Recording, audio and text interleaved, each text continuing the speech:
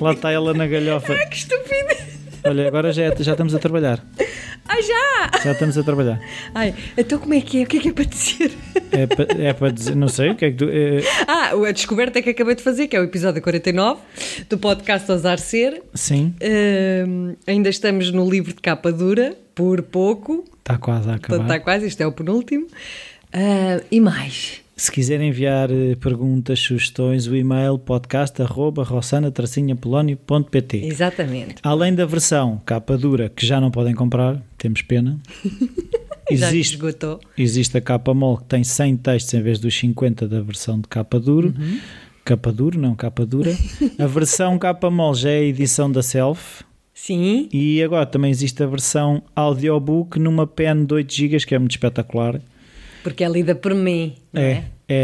Tem uma voz doce. Tem a minha voz. E coisa e tal, e pronto, e é a senhora da galhofa. Exato. Mas rio-me um pouco, hein? Nos textos aquilo é lindo. Claro, é feito com a seriedade que o Rui exige. Cada vez que eu ria, o Rui parava logo. Claro. É o que eu estava a dizer, isto estamos a trabalhar. Exato. Não estamos aqui a brincar. Isto não é o da Joana, não sei que raio de educação é que tu tiveste, mas existem momentos... Isto não é o circo. Isto não é o circo. Olha, por falar em Joana, eu quando andava na primária tinha uma amiga, a minha amiguinha Joana, sim, do coração. Opa, e nós as duas rimos tanto que a professora nos mandava para a rua. Sim. Muitas vezes. Pois, eu também quando ia para a rua era por galhofa, pois. Pá, mas na primária ir para a rua, na primária? Na primária? Estou-te a dizer na primária, eu lembro perfeitamente de estar com ela cá fora, porque as salas tinham depois o acesso direto ao pátio exterior da escola. Bem, nós continuávamos na galhofa. A professora já não sabia o que fazer connosco, vamos para a rua e a gente ia para a rua. Sim, é que pondo-vos na rua depois pôs-vos em contacto com todo um submundo. Que ainda é mais divertido. Não, mas é um submundo perigoso. Então, ela na sala ainda controlava alguma coisa. Quando vocês iam para a rua, vocês iam drogar-se e beber. Com o ar aqui. E beber. Logo na primária. Ai, meu Deus. E então, olha, não tens aí cenas para dizer, vamos já tirar de cabeça. Não sei, está tudo de férias, não é? Está tudo de férias, 19 de agosto, o que é que tu queres? Meio de agosto, anda tudo de férias. E nós também. Quer dizer, fora os dias que vimos aqui para a galhofa. Era eu a fazer de mar. Era eu a fazer de mar. Tá então, bem. O título do texto desta semana é... Recuperar o explorador que há em nós. Fala-me sobre isto. Andas muito direto nas tuas perguntas, Rui. É pragmatismo. Bom, então, exato. Fui picado e apanhei pragmatismo. Pronto. E agora andas a espalhar pragmatismo por aí.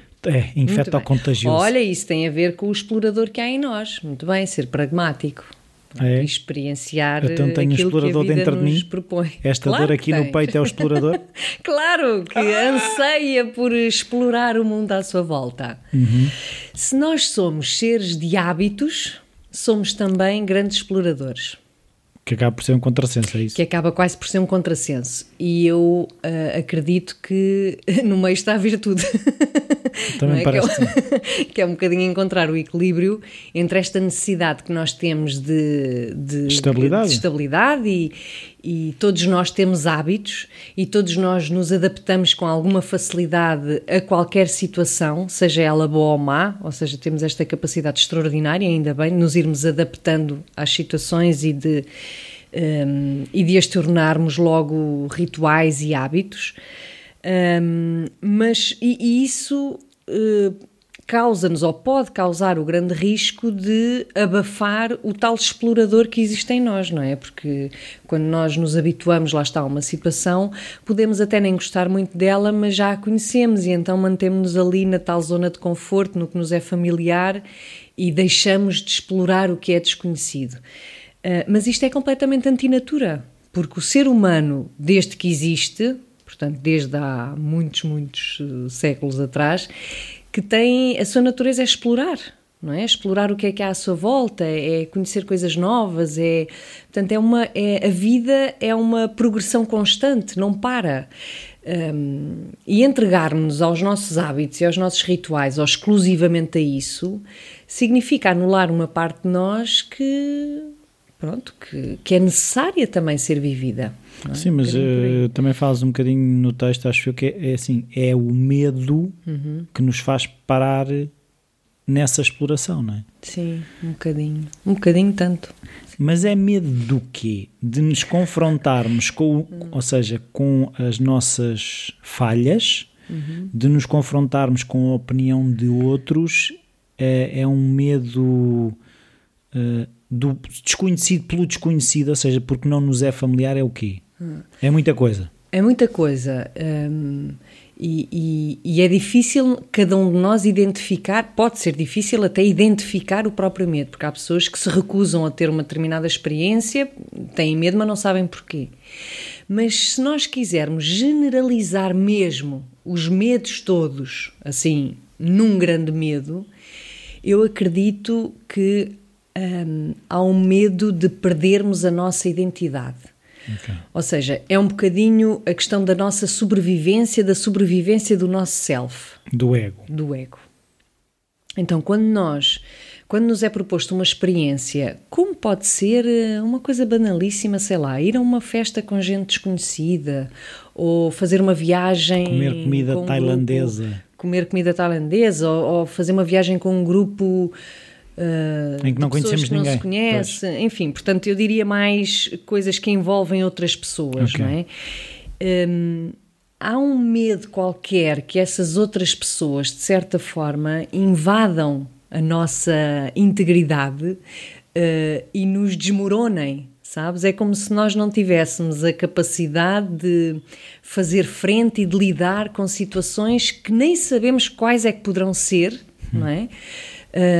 Mas isso cria-nos uma grande ansiedade, que é, vou estar com pessoas que não sei, depois não sei como é que me hei de comportar, não sei como é que hei de enfrentar ou dizer que não, e eu acredito que por trás de qualquer medo, este é o grande.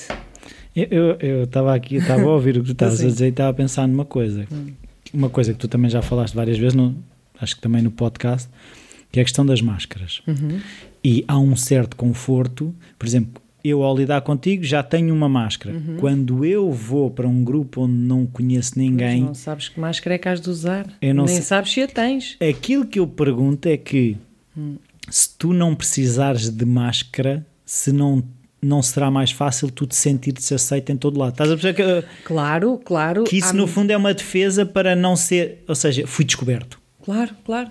Aliás, quanto mais a pessoa for ganhando autoconfiança e autoestima, e a autoconfiança e a autoestima passa por ir entrando cada vez mais em contacto com a própria essência, menos necessidade tem de usar máscaras. Ou pelo menos se as usa-as de forma consciente, porque elas também são necessárias, ou seja, não poderíamos sequer lidar com os outros e interrelacionarmos-nos sem máscaras, porque elas fazem parte de nós, não é? Sim. A questão é usá-las de forma consciente e usá-las a nosso favor, ou seja, pronto, esta é a minha forma de lidar contigo, é a forma em que eu me sinto confortável, mas ter essa consciência. À medida que nós vamos ganhando autoconfiança, claro que não vamos perdendo o medo que o outro nos possa quebrar, que o outro nos possa partir por dentro, não é? Porque é como se nos tornássemos também mais... esponjosos, mais moldáveis à interação com o outro, à nossa resposta para com o outro, não é?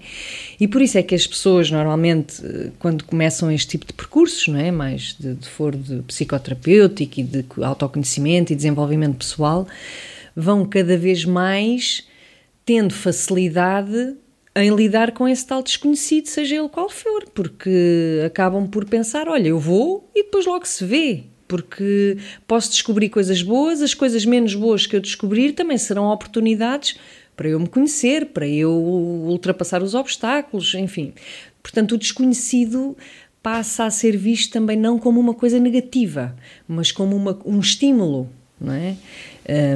Porque acaba por ser um bocadinho isso mesmo, porque Acho que a nossa vida seria um aborrecimento se lidássemos só com tudo aquilo em que temos a certeza absoluta de como é que vai ser.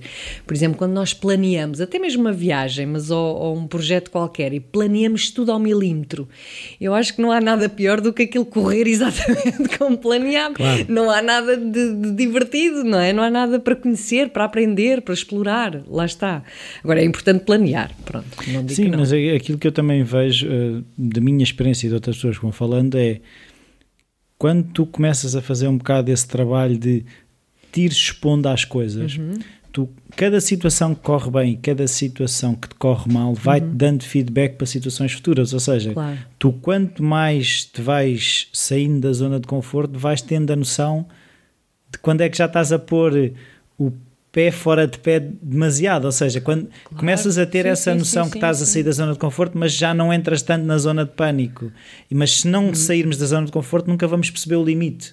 Claro, é importantíssimo nós conhecermos também os nossos limites ou respeitá-los, que é, chega a uma certa altura, pá, eu mais do que isto, por enquanto não consigo, não dá, vai-me criar pânico, então não vale a pena, não é? Aí não vale a pena porque seria até contraproducente. É também um bom teste para a pessoa identificar os seus limites e dizer, ok, até aqui vou, aqui já não vou, mas pode ser que, não é um falhar, é de facto pode ser que consiga para a próxima vez, não é? A meu ver, na minha perspectiva de vida, não há nada pior do que ficar constantemente, de facto, na zona de conforto. Há pessoas que, e vemos tanta gente à nossa volta, eu diria a maioria das pessoas até mantém-se ali, não é? Efetivamente, dá uma grande segurança e estabilidade, mas não nos dá entusiasmo para a vida.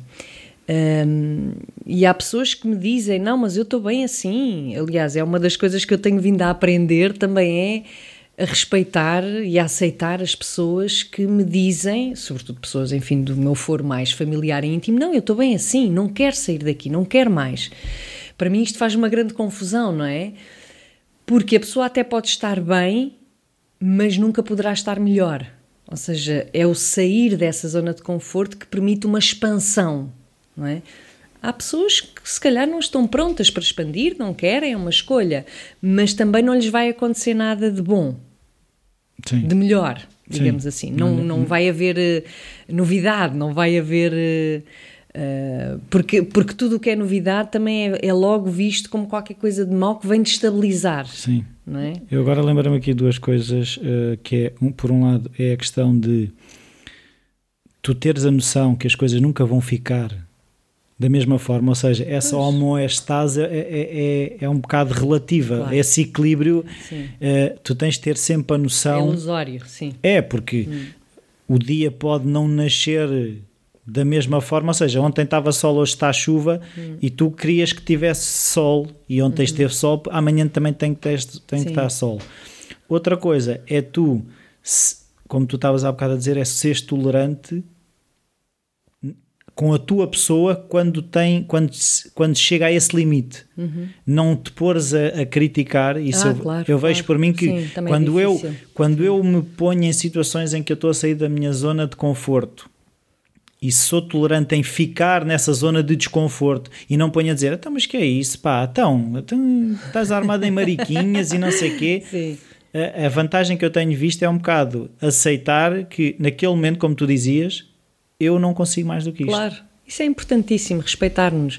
Mas até em coisas banalíssimas, estava-me a lembrar de um exemplo de uma pessoa muito chegada que ficou furiosa porque outro dia foi ao supermercado e não encontrou, já não sei se era o queijo, acho que era o queijo que compra sempre. E não havia, e ele não tinha em casa, e era um desespero porque era aquele queijo. Pronto. Isto é... Ou seja, enquanto o queijo houver no supermercado, a pessoa compra aquele queijo, é aquele queijo que gosta e está bem assim, para que é que eu vou mudar? Claro. A questão é essa. Se eu gosto deste queijo, para que é que eu vou mudar? Mas há um dia que o queijo desaparece. Mas há um dia em que o queijo não há, um dia, não há 2 dias, não há 3 dias, esgota o produto e entra-se num desespero. Ai, quem é que eu sou agora sem este queijo, não é? Isto é banal, mas acho que não é tão banal assim. Pronto, às tantas esta pessoa viu-se obrigada a comprar outro queijo, não é?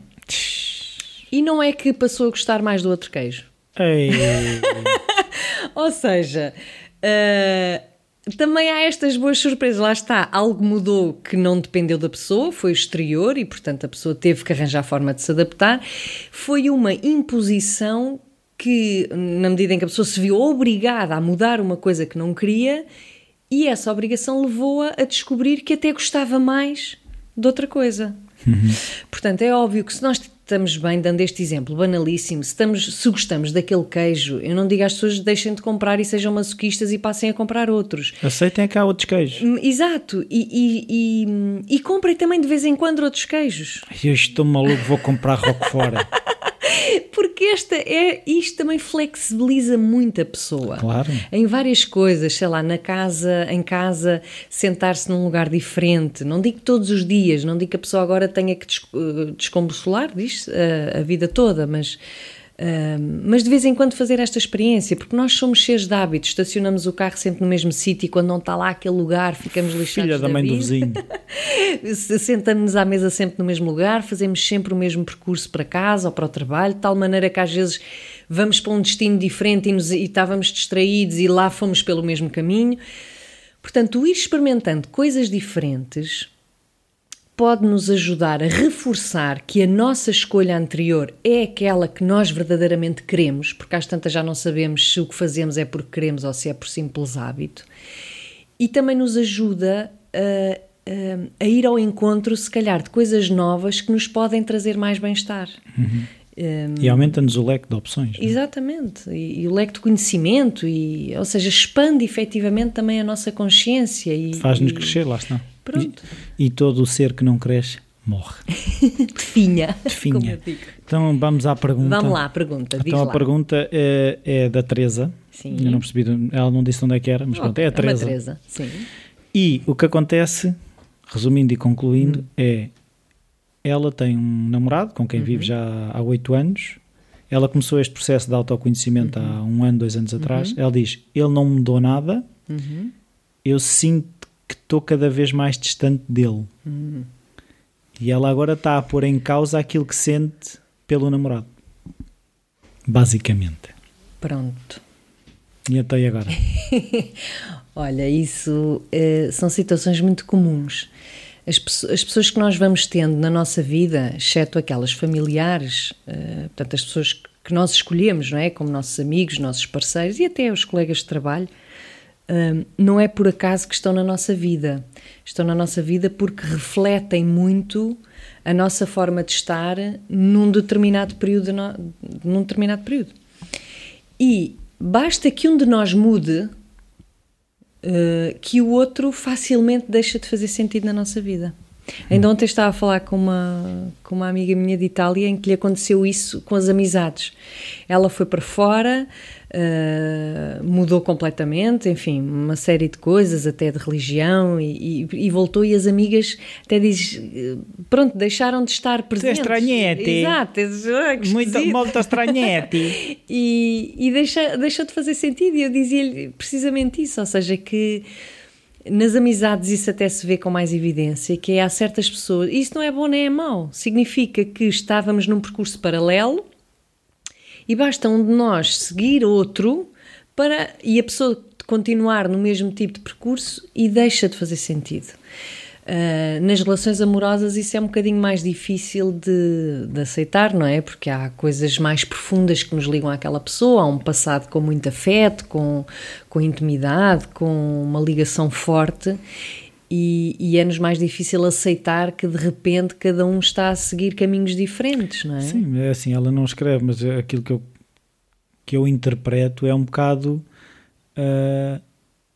se ele tem que mudar para ela continuar a gostar dele, ela não diz, mas é isso que eu depreendo claro, da pergunta, não é? Mas isso não é possível, não é? Não é possível nós mudarmos o outro. Aliás, esse é um dos grandes erros que nós tentamos fazer mesmo inconscientemente, é que o outro mude e queremos os outros à nossa imagem e semelhança. Não há nada a fazer, nós queremos o mundo e os outros à nossa imagem e semelhança. Por que não? Se eu sou perfeito... É difícil aceitar os outros tal como eles são. E à medida que nós vamos mudando, de alguma maneira, não é uma questão de ser para bem ou pior, vamos mudando, começamos a ver o outro de forma diferente. E esta é a verdadeira mudança, é que o outro não mudou, exterior não é? passa a ser diferente Claro. para nós. Isto é para bem, não é? Mas também é para menos bem no sentido que nos faz sofrer, que é de repente aquela pessoa que está ao nosso lado há 8 anos, neste caso, já não é a pessoa por quem eu sinto as mesmas coisas. A pessoa de facto não mudou, ou se calhar até mudou para outro lado. Mas eu mudei. E agora, é como quando nós estamos no nosso processo de crescimento de idade cronológica, biológico, em que imagina, eu tenho 15 anos, tu tens 15 anos, a gente apaixona-se um pelo outro e eu vou avançando, 16, 17, 18 e tu ficas nos 15, imaginando. Não é? Quer dizer, eu chego aos 20 e digo, olha Rui, o gaiato. olha o gaiato, não é? Rui. Ou o contrário, eu posso ficar ali nos 15 e a minha mentalidade, portanto 15 para dizer que a minha mentalidade continua a ser aquela, tenho interesses adequados àquela idade, o que for, e a pessoa vai crescendo, porque o crescimento implica mudança, implica outros interesses, outra forma de estar na vida, outra filosofia. E se a outra pessoa não cresceu ou não acompanhou de igual maneira esse crescimento, ou cresceu, mas para outra direção, é claro que isto é quase inevitável, não é? É doloroso, claro que sim, porque é uma parte de nós que também se vai embora, não é? Quer dizer, nós não somos como éramos aos 15 anos, nem aos 18, nem aos 20. Já passámos, não é? Mas há que encarar essa realidade mesmo por aquilo que ela é importante, porque o outro não vai mudar. Pelo menos não podemos partir desse princípio, não é? E é aceitar, no fundo é ela aceitar aquilo que está a sentir, não é? É aceitar e é aceitar as fases da vida. Nós, de facto, como não estagnamos, felizmente, ou pelo menos não é para isso que cá estamos, não é para estagnar, é difícil, e eu estou cada vez mais convencida disso, até pelo trabalho que faço, é muito difícil no campo amoroso encontrares uma pessoa que te acompanhe todas as fases da tua vida ao longo da vida toda. Acho que é muito difícil. Tal como é difícil hoje em dia trabalhares numa empresa e teres os mesmos colegas durante 30 anos, tal como é difícil tudo o resto. Por isso é que eu dizia, a família não é aquela, pronto. Mas o resto, se nós formos autênticos connosco próprios, se nós formos pessoas autónomas e responsáveis, dificilmente, não sei, e acredito que haja, e há relações muito especiais em que os dois conseguem crescer juntos. Mas caso contrário, são fases da vida que vão ter de relações consoante essa fase. E o desapego é uma coisa que não é nada fácil. Pois, eu outro dia ouvi uma coisa, só para arrematar, que não temos que encarar como um fracasso. Não, é que muitas vezes é que entende-se um fim de uma relação como um fracasso. Pode ser um sucesso, tipo, claro, olha, eu já estou neste patamar, a outra pessoa está noutro patamar que até pode estar mais acima. Não estamos no mesmo patamar. Adeus, amigos e tal. Não é um grande sucesso, sobretudo se a pessoa ganha consciência da função que a outra teve na sua vida. Eu aprendi isto, eu cheguei aqui. Exato. O que é que eu aprendi com esta pessoa? Não é aprender em termos de conhecimento intelectual, claro. É aprender em termos mesmo de crescimento pessoal. O que é que eu cresci com esta pessoa? E eu já não estou a conseguir crescer mais. Mas tu sabes perfeitamente que, seja um casamento, seja um namoro, se acabou é porque alguma coisa falhou. Estás a ver que ainda há... Mas vendo exatamente o contrário, a nossa aprendizagem juntos já terminou. Sim. Já não... O sentir que já não aprendemos nada juntos, já não crescemos, significa que chegou ao fim. Mas até aqui aprendemos imenso e crescemos imenso. Portanto, não falhou nada. É positivo. Exato. Então, tens aí cenas para vender? Não. Ou? É verão, Rui. Estou sempre a dizer, estamos em agosto. Vá, tudo para a praia. Vá. Bom verão, boas férias. Tchau. Beijinhos.